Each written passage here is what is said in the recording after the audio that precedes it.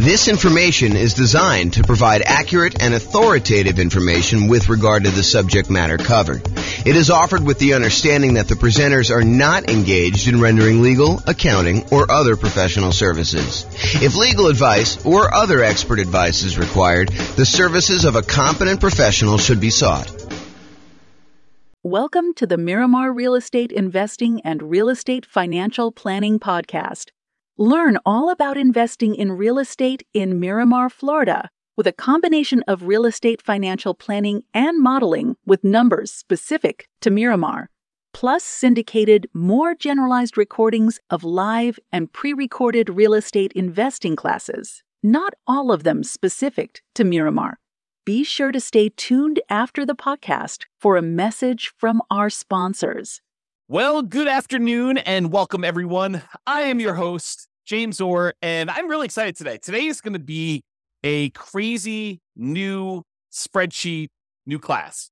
And so this class is called Rental Portfolio Return in Dollars Quadrants. It's a new spreadsheet you've got that allows you to track your entire rental portfolio's returns for all of the different quadrants you have: appreciation, cash flow, debt pay down, cash flow from depreciation, reserves, and it allows you to summarize that. Plus, it gives you some extra information about how those different returns are taxed and whether they're cash now, cash later, more speculative, less certain sort of stuff. So like we have like all those different things involved there. So you can go download a copy of the newest spreadsheet at refp.info/RPRIDQ. And RPRIDQ stands for Rental Portfolio Return in Dollars Quadrant. RPRIDQ. So refp.info, RIP, not RIP, RPRIDQ. Oh my gosh. I'll put the link in the show notes. There you go. That's what we're going to do. Okay, so as we get started, let me kind of give you some background information to understand like what is happening here and why this spreadsheet is so amazing and why you're going to love it. So the Return in Dollars Quadrant is the trademarked visual representation we have of the different areas of return you get by owning rental properties. So this is it on the screen. You've seen this before if you've seen a lot of my stuff, but basically it shows you the 4 different primary areas that you get return when you buy a rental property. The appreciation part of the return, which is the tendency for property values to increase over time.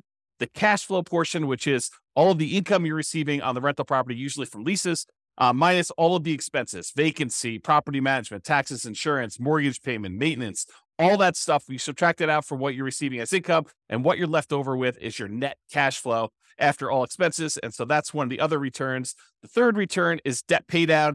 If you've got an amortizing mortgage and you're making monthly payments or regular payments on that, then with each payment, a little bit of the loan is paid down and you owe less. The amount you pay down in principal is your return from debt pay down. It's the amount of return you're getting by paying down the loan each particular month, and your equity is increasing by that amount. And then the last one of the 4 primary are the tax benefits, which we typically refer to as depreciation, or in this specific case, we're going to talk about cash flow from depreciation, which is the after-tax benefit you get by owning this particular rental property. And then in the middle, we usually visualize this and show you the total from those 4 areas of return.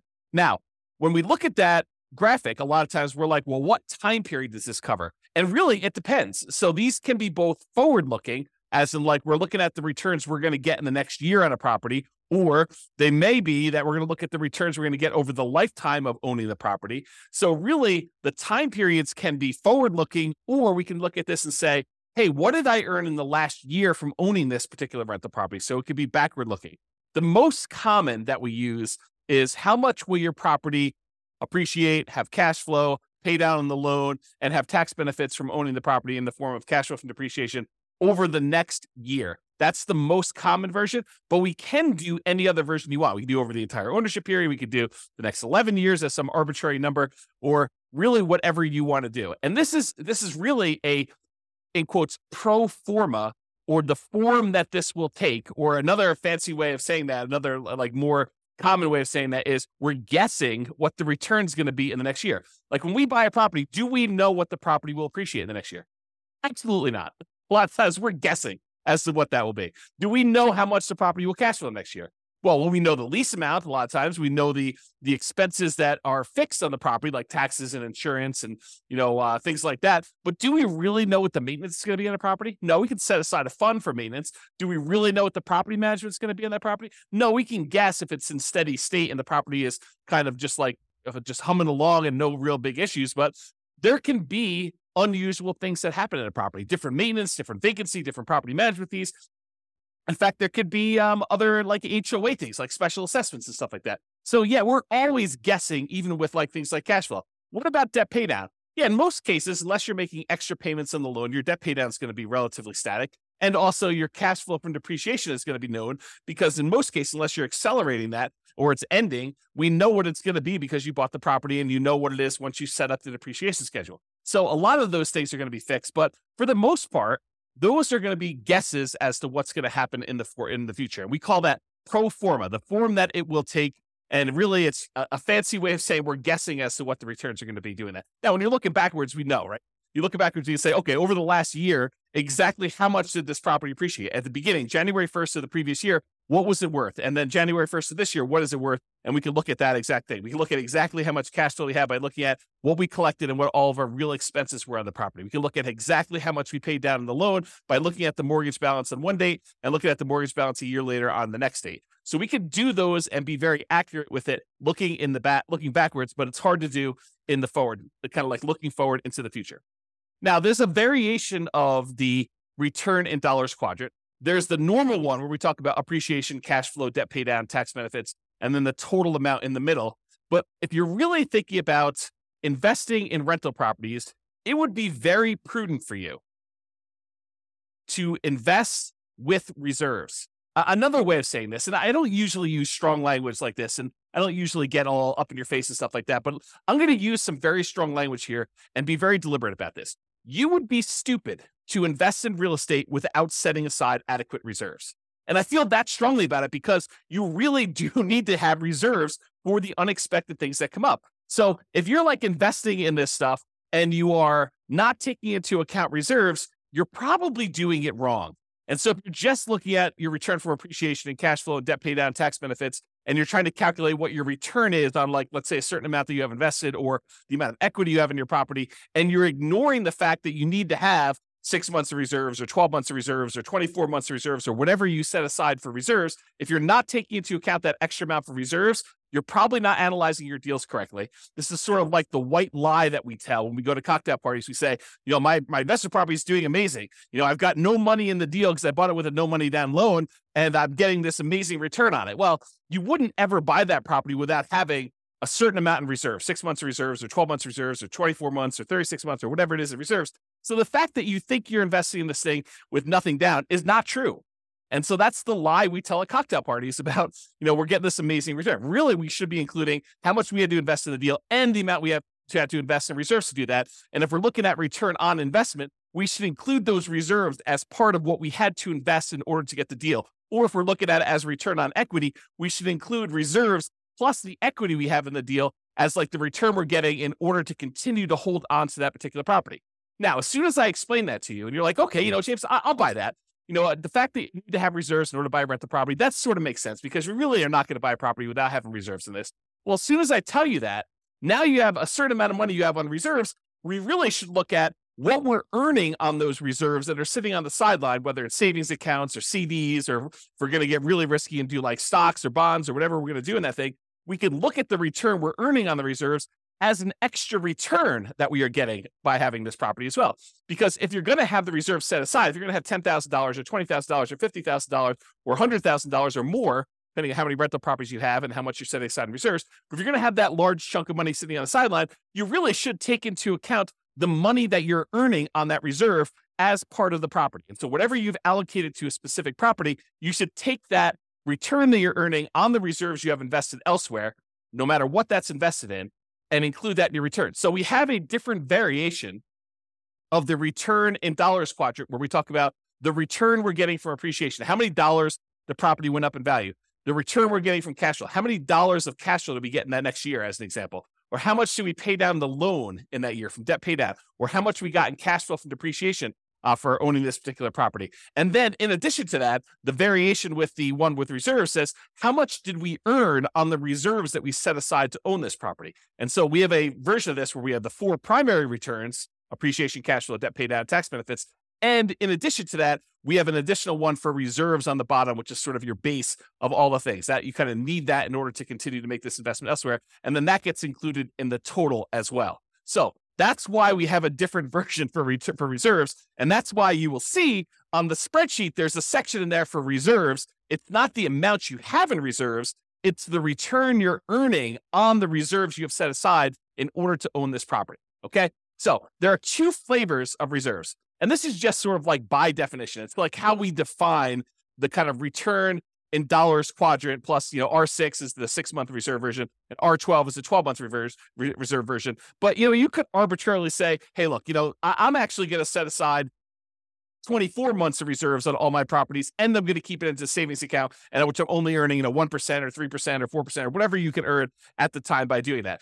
The 2 flavors we have by default are this 6 months of reserves version, which we assume you're keeping in something really, really safe, like a savings account or a CD or something like that, where you're earning a very small percentage. And we've arbitrarily picked 1% as an example from this.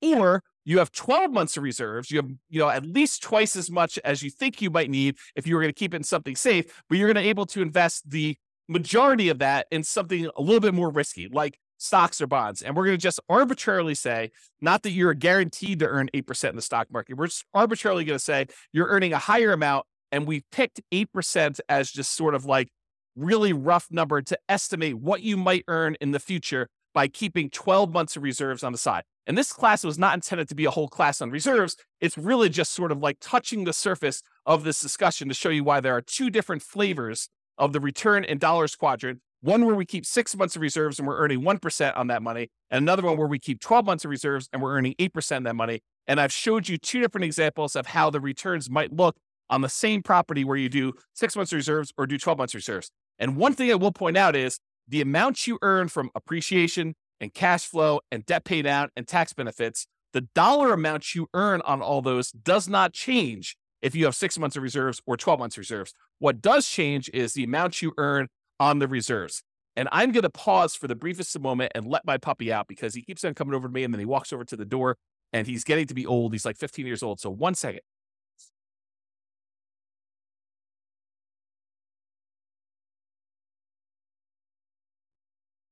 Okay, I'm back. All right, so we just talked about reserves there. So getting back to this return in dollars quadrant sort of idea. You may be familiar with this idea if you've seen any of my classes where I talk about the world's greatest real estate deal analysis spreadsheet. In that spreadsheet, you've seen that when we do the deal analysis, the second chart, the second graphic on the dashboard for doing this is the return in dollars. And we do that for year 1. And in that particular chart, I show you what the return in dollars quadrant is, excluding reserves.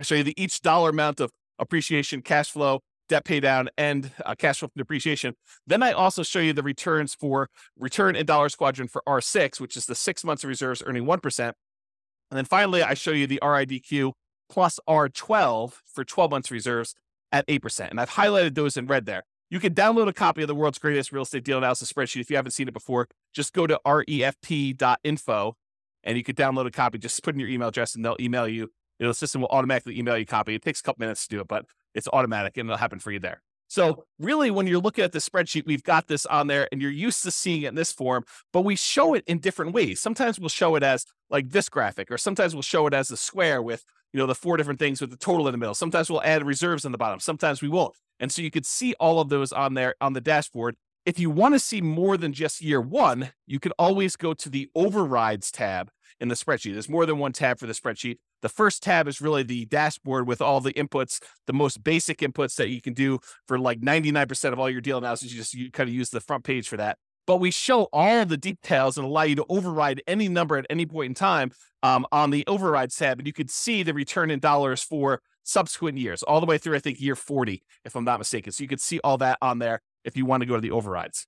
Okay, so that's how you do it. And that's what you normally see if you were looking at one deal that you're analyzing. So if you want to go look at a particular property that you're considering buying or a property that you already own, you want to just run it through the deal analysis spreadsheet, the world's greatest real estate deal analysis spreadsheet, then you can go see that. But what if you want to see all of your properties? What if you wanted to see what the return is for appreciation for all the properties you own, or the cash flow for all the properties, or the debt pay down, or the return you're getting on reserves, or the return you're getting from cash flow from depreciation, or what the total amount you're getting for all these are? Well, if you have access to the real estate financial planner software, you can see your entire portfolio starting at any point in time. You can see it from the very beginning when you start analyzing. You can see it 10 years in the future, or year 17 when you're going to actually retire, or year 22 when you're going to start collecting your Social Security. You can look at what your portfolio would look like, a snapshot of that, any point in time using the real estate financial planner software, and you can see it in kind of like 4 major views. The first view is you can see it in this sort of like stacked column where each individual property, it shows you the breakdown of how much you're getting in appreciation, how much you're getting from cash flow, how much you're getting in debt pay down, how much you're getting from cash flow from depreciation, how much you're earning in reserves. And it shows you each individual property stacked side by side so you can compare them very easily and see what they are. Or you could see any individual property using the more traditional kind of like graphical 4-quadrant thing with the reserves at the bottom, showing you the total amount and how it breaks down for each one of your different returns, the dollar amounts you're earning from each of those. And in addition to that, if you're like, hey, I want to just see one number for my entire portfolio, all the rental properties I own at that given time, we have a version of that return in dollars quadrant, where it sums up all of the appreciation you're getting from all of your properties, all of the cash flow you're receiving for that entire year for all of your properties, all the debt pay down, all of the tax benefits or cash flow from depreciation, all the amount you're earning in reserves, for a total amount in total for all of your properties in your portfolio. And then, of course, if you'd rather see it more of like a table format, we've got that view as well in the Real Estate Financial Planner software. And you can access that. Just go to refp.com or realestatefinancialplanner.com, and you can access that software if you have access already. But what if you don't have access to that? Well, that's why we are introducing the rental portfolio return in dollars quadrant spreadsheet.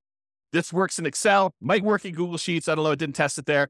I can't guarantee it might work in whatever the Apple version of Excel is, but I built it in Excel, and that's what we designed it for. And so I know that it works there. But really what this does, it allows you to go in here and enter in all your different properties, then write down all the different appreciations you have for each individual property, all the cash flow you're earning from each individual property, all the debt pay down you're estimating you're going to earn for that particular year, all the cash flow from depreciation you're going to get, and how much you're earning on all the different reserves. Then it will total up how much you earn from all of those things by property and give you totals for all the appreciation for all the properties, all the cash flow from all the properties, all the debt pay down, all the cash flow from depreciation, all the reserves, and then the total for everything for all properties as one big number at the end.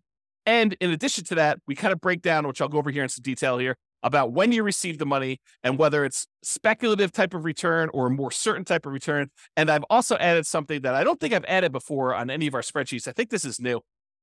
I create so much stuff, sometimes I forget what I put in other things, but I think this is brand new. When it is taxed, so all the different returns and when they become taxed and how they are taxed, because different returns are treated differently from a tax perspective. And so we'll go and we'll look at all that, but I just want to show you what the spreadsheet is and we'll go over details. So how do you use this spreadsheet?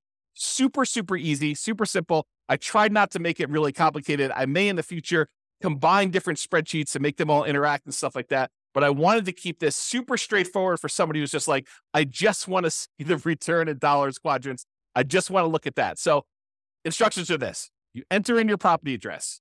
You pick a time frame. Usually it's going to be what's going to happen in the next year, but it doesn't have to be. It can be like, hey, what happened last year or what's going to happen for the next 10 years with this property. You decide what period of time you want that to be. And then you enter in your estimated numbers for appreciation, cash flow, debt pay down, cash flow from depreciation, and the amount you expect to earn on your reserves for that particular property. And then you update this as frequently as you desire. So you want to do it once a year? Great. You want to do it every month? Great. You want to do it every 6 months? Whatever you want to do, it's designed for you to use as a tool, as a little dashboard for you to keep track of how your properties are performing when you do this. Okay. So that's as simple as the instructions are. And then it does some calculations for you and helps you and displays it in a really nice way. So let's just talk briefly about how you're going to calculate some of these things for the different things you're going to do now. Let's first talk about appreciation. For putting in the number for appreciation, you enter in your property, you decide you're going to do for the next year in the future. For doing appreciation, you usually take the value of the property and you multiply it by what you're estimating the appreciation rate will be. So for example, if you had a arbitrary number, $250,000 property, and it was expected to appreciate at 3% per year, you'd take $250,000 and you multiply by 0.03, and you'd get $7,500 is what you expect that property to go up in value in the next year. That's the only way you calculate it. It's really simple to do that. If it's 4%, you use times by 0.04. If you think it's only going to go up 1%, you do 0.01. If you think it's going to go down in value, you can multiply it by negative point something. So whatever you want to do, you can do it that way. If you want to get fancy and you're kind of like an advanced Excel person, you could totally use a formula here. You could use equals, and then you put the price in there and you multiply it by whatever the percentage you've gotten there is, and it will then calculate what it happens to be. Then at the end of the year, you come back in and you write down what the new value is, and you could change the appreciation rate. You just kind of keep updating your formula if you decide to do it that way. That's appreciation. Cash flow. What we usually do for cash flow is you take the estimated cash flow after calculating all your expenses, like, vacancy, property taxes and insurance, property management, any utilities that you're paying as the landlord. You don't include tenant paid utilities, any maintenance on the property, and your mortgage payments if you've got any of those.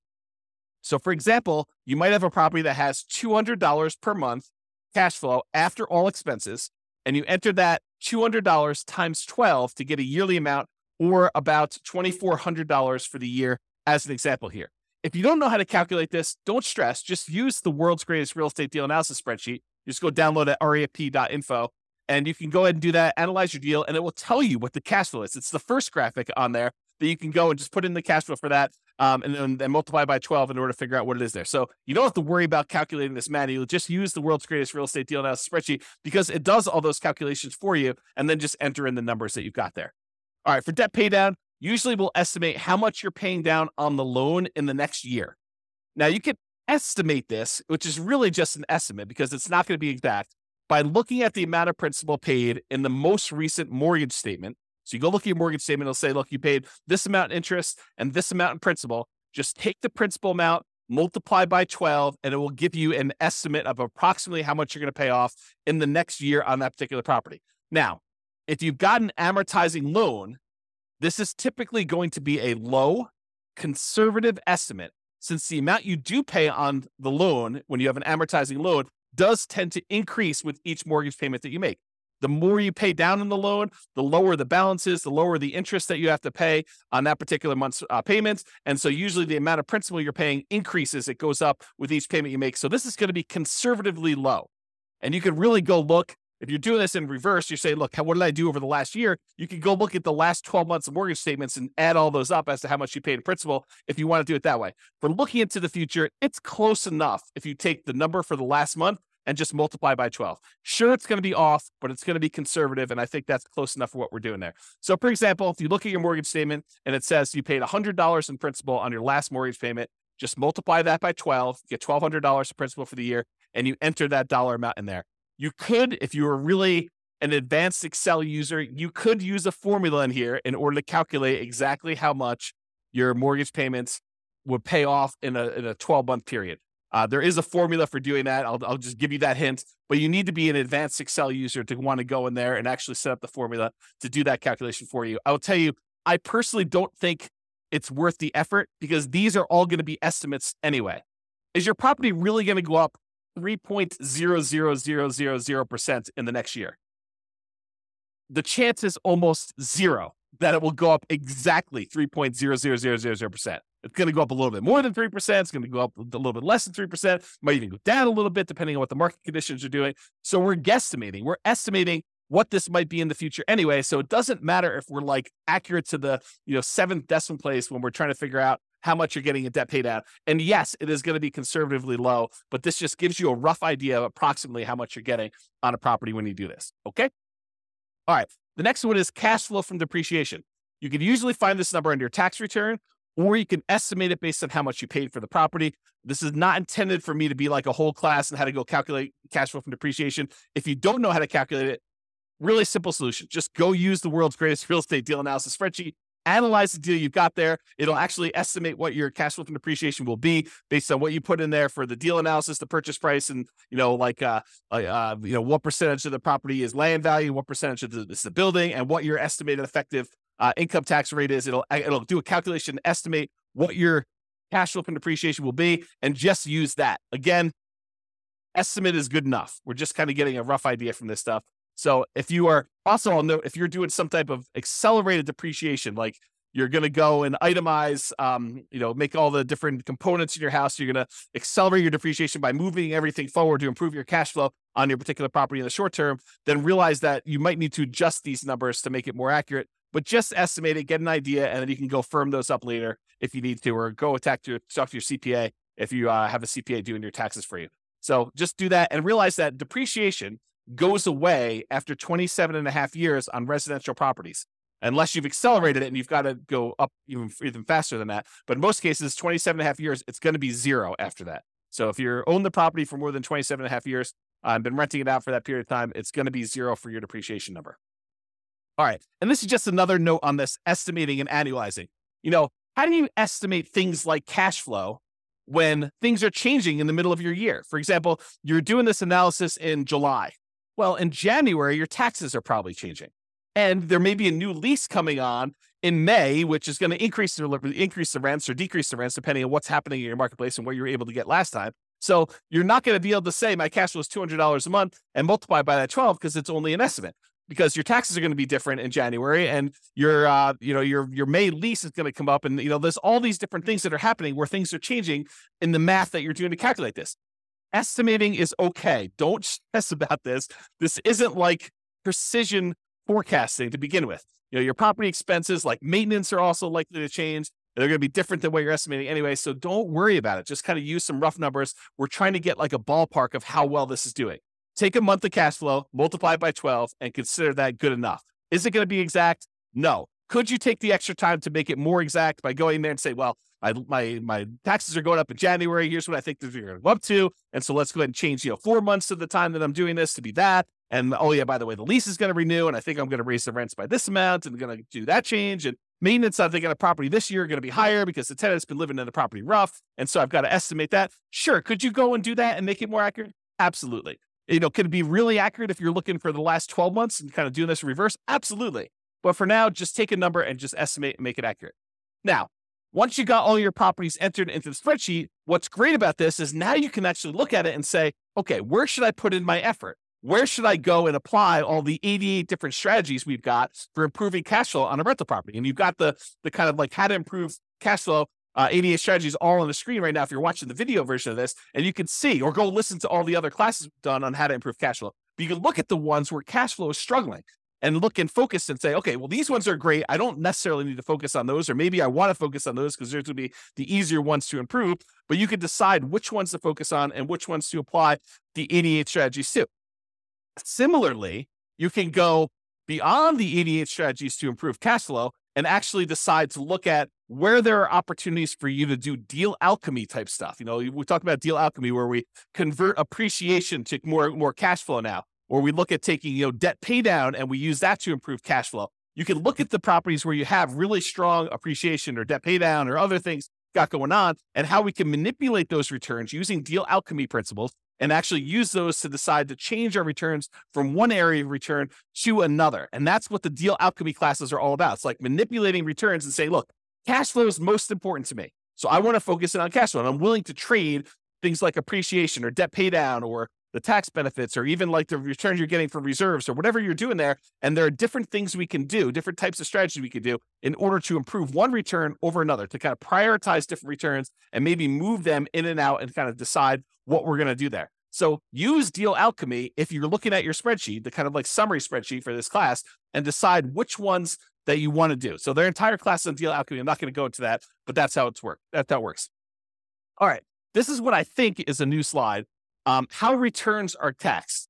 How are the different returns that you're getting from buying a property? How are they taxed? And so this is a new spreadsheet that shows you how it's done and when you're taxed on the property. So let's just break it down. There's appreciation, there's cash flow, there's debt pay down, there's cash flow from depreciation, there's reserves. So appreciation return is typically a deferred return. You're not getting that immediately until you sell the property or you refinance the property, and then it's typically taxed at capital gains. So if you go in to sell the property, then you're going to pay capital gains taxes on the property on the appreciation part of the return that you had during that time.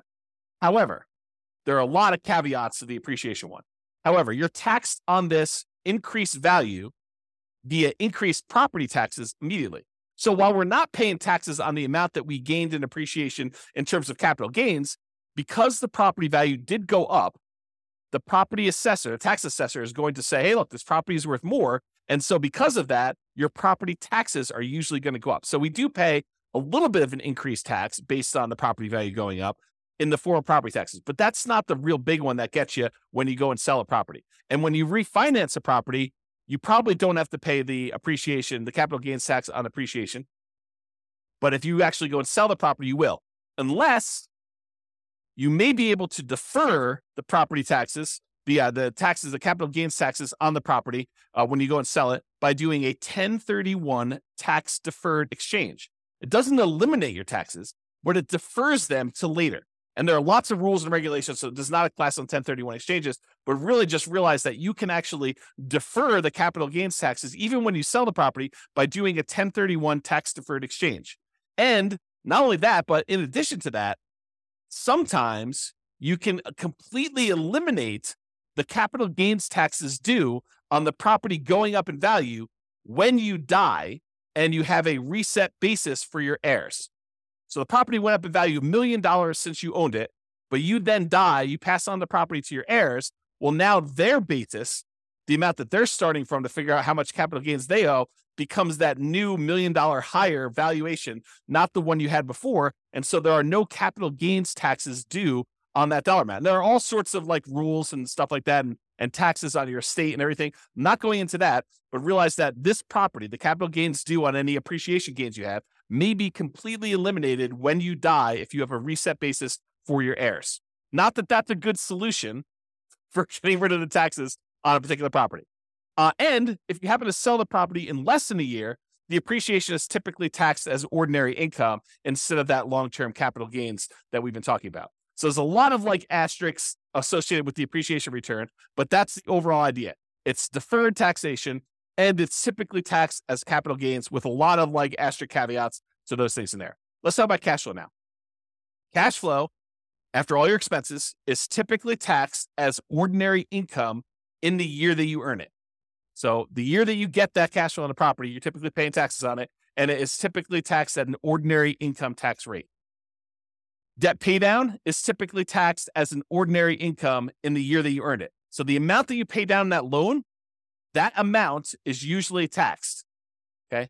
It's some people consider it part of the cash flow number, right? Like the amount of money you're getting minus the expenses, because you can only subtract the interest as an expense. You can't subtract the amount you pay in principal. You can't subtract the full mortgage payment. You can only subtract the interest part of the mortgage payment that you're paying. So the amount that you pay down in principal is actually a weird version of cash flow in the sense only of taxation. Okay. So really the amount you pay down in principal on the loan, that is typically taxed as ordinary income in the year that you earned it. Cash flow from depreciation, this is typically applied in the year that you earn it, and it reduces the qualifying ordinary income that you have. So it's a way of reducing the taxes you would need to pay. And there's lots of caveats and exceptions and rules related to this. But generally, certain qualifying income can be reduced by the amount of gross depreciation. And if you figure out how much that gross depreciation was, you multiply it by your tax rate, you could find out how much extra money you have in your pocket at the end of the year by not having to pay those taxes in. And that's what we're calling cash flow from depreciation. It's the dollar amount that you didn't have to pay in taxes by owning this rental property. Okay. And so that's how that is taxed. Usually the year it's earned, and it reduces an ordinary income. Now, there is a weird thing also about cash flow from depreciation. And that is, if you don't take it, they assume that you did take it. So it's not like you could just opt out. And if you don't qualify to take it, in many cases, you can hold that over. You can kind of like set it aside and take that deduction later on when you do finally qualify for it. So it's not like once you can't take it in that year, you lose it. You can actually set it aside and kind of like budget for it. Talk to your CPA or tax advisor about how that works for your specific situation. And then finally, the returns from reserves are typically taxed as ordinary income in the year that it was earned. So if you have money in a savings account, or you have money in CDs or the stock market, and you're earning on that particular money, you're getting a return on that, that's typically taxed as ordinary income in the year it's earned. Now, again, seek a professional to verify this for your situation. I am not a tax expert by any stretch of the imagination. I've had zero tax training, but this is just like my knowledge of the topic. So as a starting point for you. All right. Next two things on the spreadsheet. These are like on the bottom here. You can kind of see So it is when is this money received? Not all of the returns you're earning are received immediately. Some of them are received later. Some of them are received like right now in the year that you're earning them. So some returns you receive right away, which we call cash now returns. You get that cash now, so you're earning it right away, is cash flow from the property. The cash flow from depreciation, those tax benefits you get by owning the property, you get that in this year for the taxes that you do. And then also the returns you're getting from reserves. So those are the three areas of returns, the three returns that you get to keep now. You get to earn this year or this month that you get whenever you kind of receive those. It depends on how you structure everything, but really it's like you're not delayed in getting those. Now, some returns you receive when you sell a property or when you refinance a property, we call those cash later returns. And those tend to be appreciation, the tendency for property values to go up over time, and paying down the loan, debt pay down. Really what we're talking about is accessing the equity in your property. When property values go up and you owe and the loan goes down, the amount of equity you have in your property actually increases. And then how do we get at that equity? Usually we get that equity either by selling the property or doing some type of cash out refinance. And so in order to get access to that cash later returns, the equity you built up in the property, you need to wait a while. You need to sell the property or refi it. Okay, so that's when you receive the money. So you can see the total amount for cash flow, total amount for cash flow from depreciation, total amount from reserves, and then it will sum up all those and show you that. In this particular example, $12,960 between all three of these returns is how much you're receiving in your returns for cash now. And then a much larger amount is cash later. This is a lot of times why when people talk about real estate, they refer to it as a wealth building asset because a lot of the returns you're earning are cash later returns. You're not getting this in year one unless you're doing some weird deal alchemy where you're able to move the returns from cash later up into the cash now. That's part of what's happening with deal alchemy. You're manipulating the returns like appreciation and debt paid out, and you're deciding to move it into returns like, cash flow. And that's how think about manipulating it. We're moving it from cash later to cash now. And it's not always a one-to-one trade, as I talk about a lot in deal alchemy. Okay. So you get the idea about when you receive the money. Speculative or certain. So some returns are more speculative, uncertain, they're more market dependent in nature. We don't know really what's going to happen. For example, do we know how much a property is going to go up in value in year one? Absolutely not. It's purely a guess. We think it's going to be 3%, could be 24%, could be negative 24%. We really don't know. We have a tendency to think that over a very long period of time, real estate tends to appreciate about 3% a year nationwide. Lots of different exceptions to that, lots of different market conditions happening. And so really, the appreciation return is very speculative or uncertain in nature. We really don't know what's going to happen. And to a similar degree, cash flow is also more speculative and less certain. A lot of people think, I've got a fixed lease. I'm definitely going to get at least $200 a month in this particular property. And that's a pretty certain thing. Oh, no. That is definitely not true. I mean, you could have a tenant who, stops paying on your mortgage, then you're not getting $200 a month, or stops paying on their lease rather, and you're not getting that amount of money. Or, there's a lot of maintenance on the property. You need a new roof and that's $10,000 and you thought you were going to get $200 a month. Well, now you're negative $7,500 for the year when you really think about that. So no, cash flow is not that certain. It is definitely more speculative. And who knows how much rents will go up in the future. They might go up 3% next year. They might go up 5%. They might go up negative 5%. They might go up negative 10%. We really don't know. It's a lot of market dependency there. There's a lot of market speculation and risk and uncertainty. There's a lot of variation in what we're going to see. That's another way of describing this is like how much variation are we likely to see in these things? Similarly with reserves.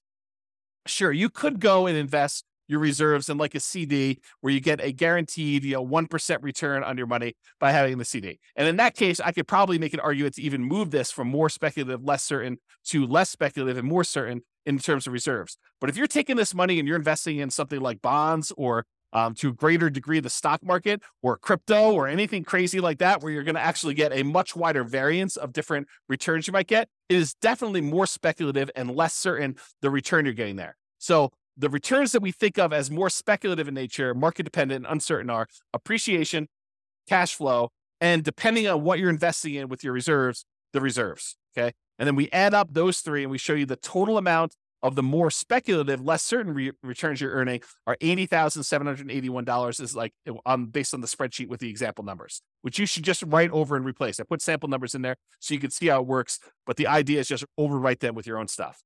Now, some returns are less speculative. They are more certain, and they're closer to being, in quotes, guaranteed. Not anything in life is guaranteed, but these are they're more closer to guaranteed than the other returns we've talked about so far.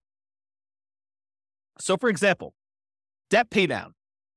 The amount you pay down on a loan is contractually determined. So when you get your mortgage on a property, you're agreeing to pay, 360 payments over this time period of this amount. And then you can go look at, well, in payment number 1, this amount of principal is being paid off in payment number 1. If I make the payment in payment number 2 on time, then this amount is being paid off and payment number 3. And so it's pretty much locked in as to what you're going to get. It doesn't matter if property values go up or property values go down or rents go up or rents go down. If you make that mortgage payment as agreed, you're going to get this return from debt pay down. It doesn't matter what the market is doing. It's contractually agreed to between you and the lender as to the amount you're getting from debt pay down. Can you choose to pay more? Sure. Can you choose to not make your mortgage payment and then you're not actually making a thing and you're not going to get that return? Absolutely. So it's not guaranteed and like it's guaranteed. It's like if you're making payments as agreed, you're very likely to get that particular return from debt pay down because it's a contract between you and the lender with certain terms as to how that's all going to work. The next one is cash flow from depreciation. This is based on tax law. So if you buy a property and the value of the land is subtracted out, and you just have the value of the building and you divide by 27 and a half years, that is the dollar amount of gross depreciation you are likely to get by owning that particular rental property. It doesn't matter if the market is up, doesn't matter if the market is down, unless they change the tax law and it is retroactive so that it changes like things you had in place from before, you are getting this return from cash flow from depreciation. So that is why it's less speculative and more certain. And we already talked about this example, but if you're investing your reserves in something, it can move from being more speculative, less certain, like if you're investing in stocks, or it could be less speculative, more certain if you're investing in something with like a fixed, quote, guaranteed rate of return, like a CD. Okay. And so that's why that can move back and forth. All right. So in conclusion, use the rental portfolio return in dollars quadrant spreadsheet to keep track of all the different returns of your portfolio. This will break them out really nice, make it very clear as to where all your returns are coming from.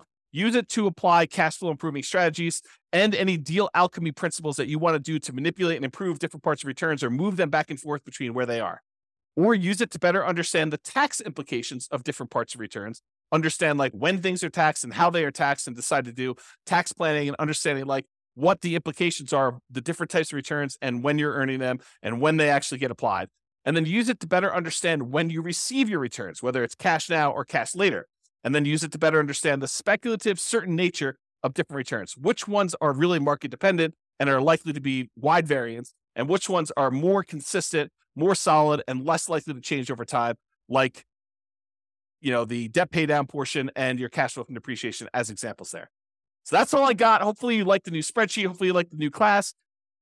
Let me know. Go ahead and use it, download it, and we'll go from there. This has been James Orr. Have a great day, everybody. Bye-bye for now. With home prices up, mortgage interest rates up, and rents up, but not quite enough to counteract the higher prices and interest rates.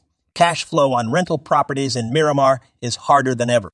Book a call with the Real Estate Financial Planner to apply our proprietary 88 strategies to improve cash flow on your rentals. See the show notes for a link to schedule your call and improve your cash flow today. If you're a real estate agent, lender, or professional in Miramar that wants to help our real estate investor listeners, consider reaching out to learn about collaboration opportunities with this podcast. We'd love to add more value to our listeners by having you assist our investors buy, sell, and finance their real estate investments. See the show notes to schedule a call to discuss collaboration opportunities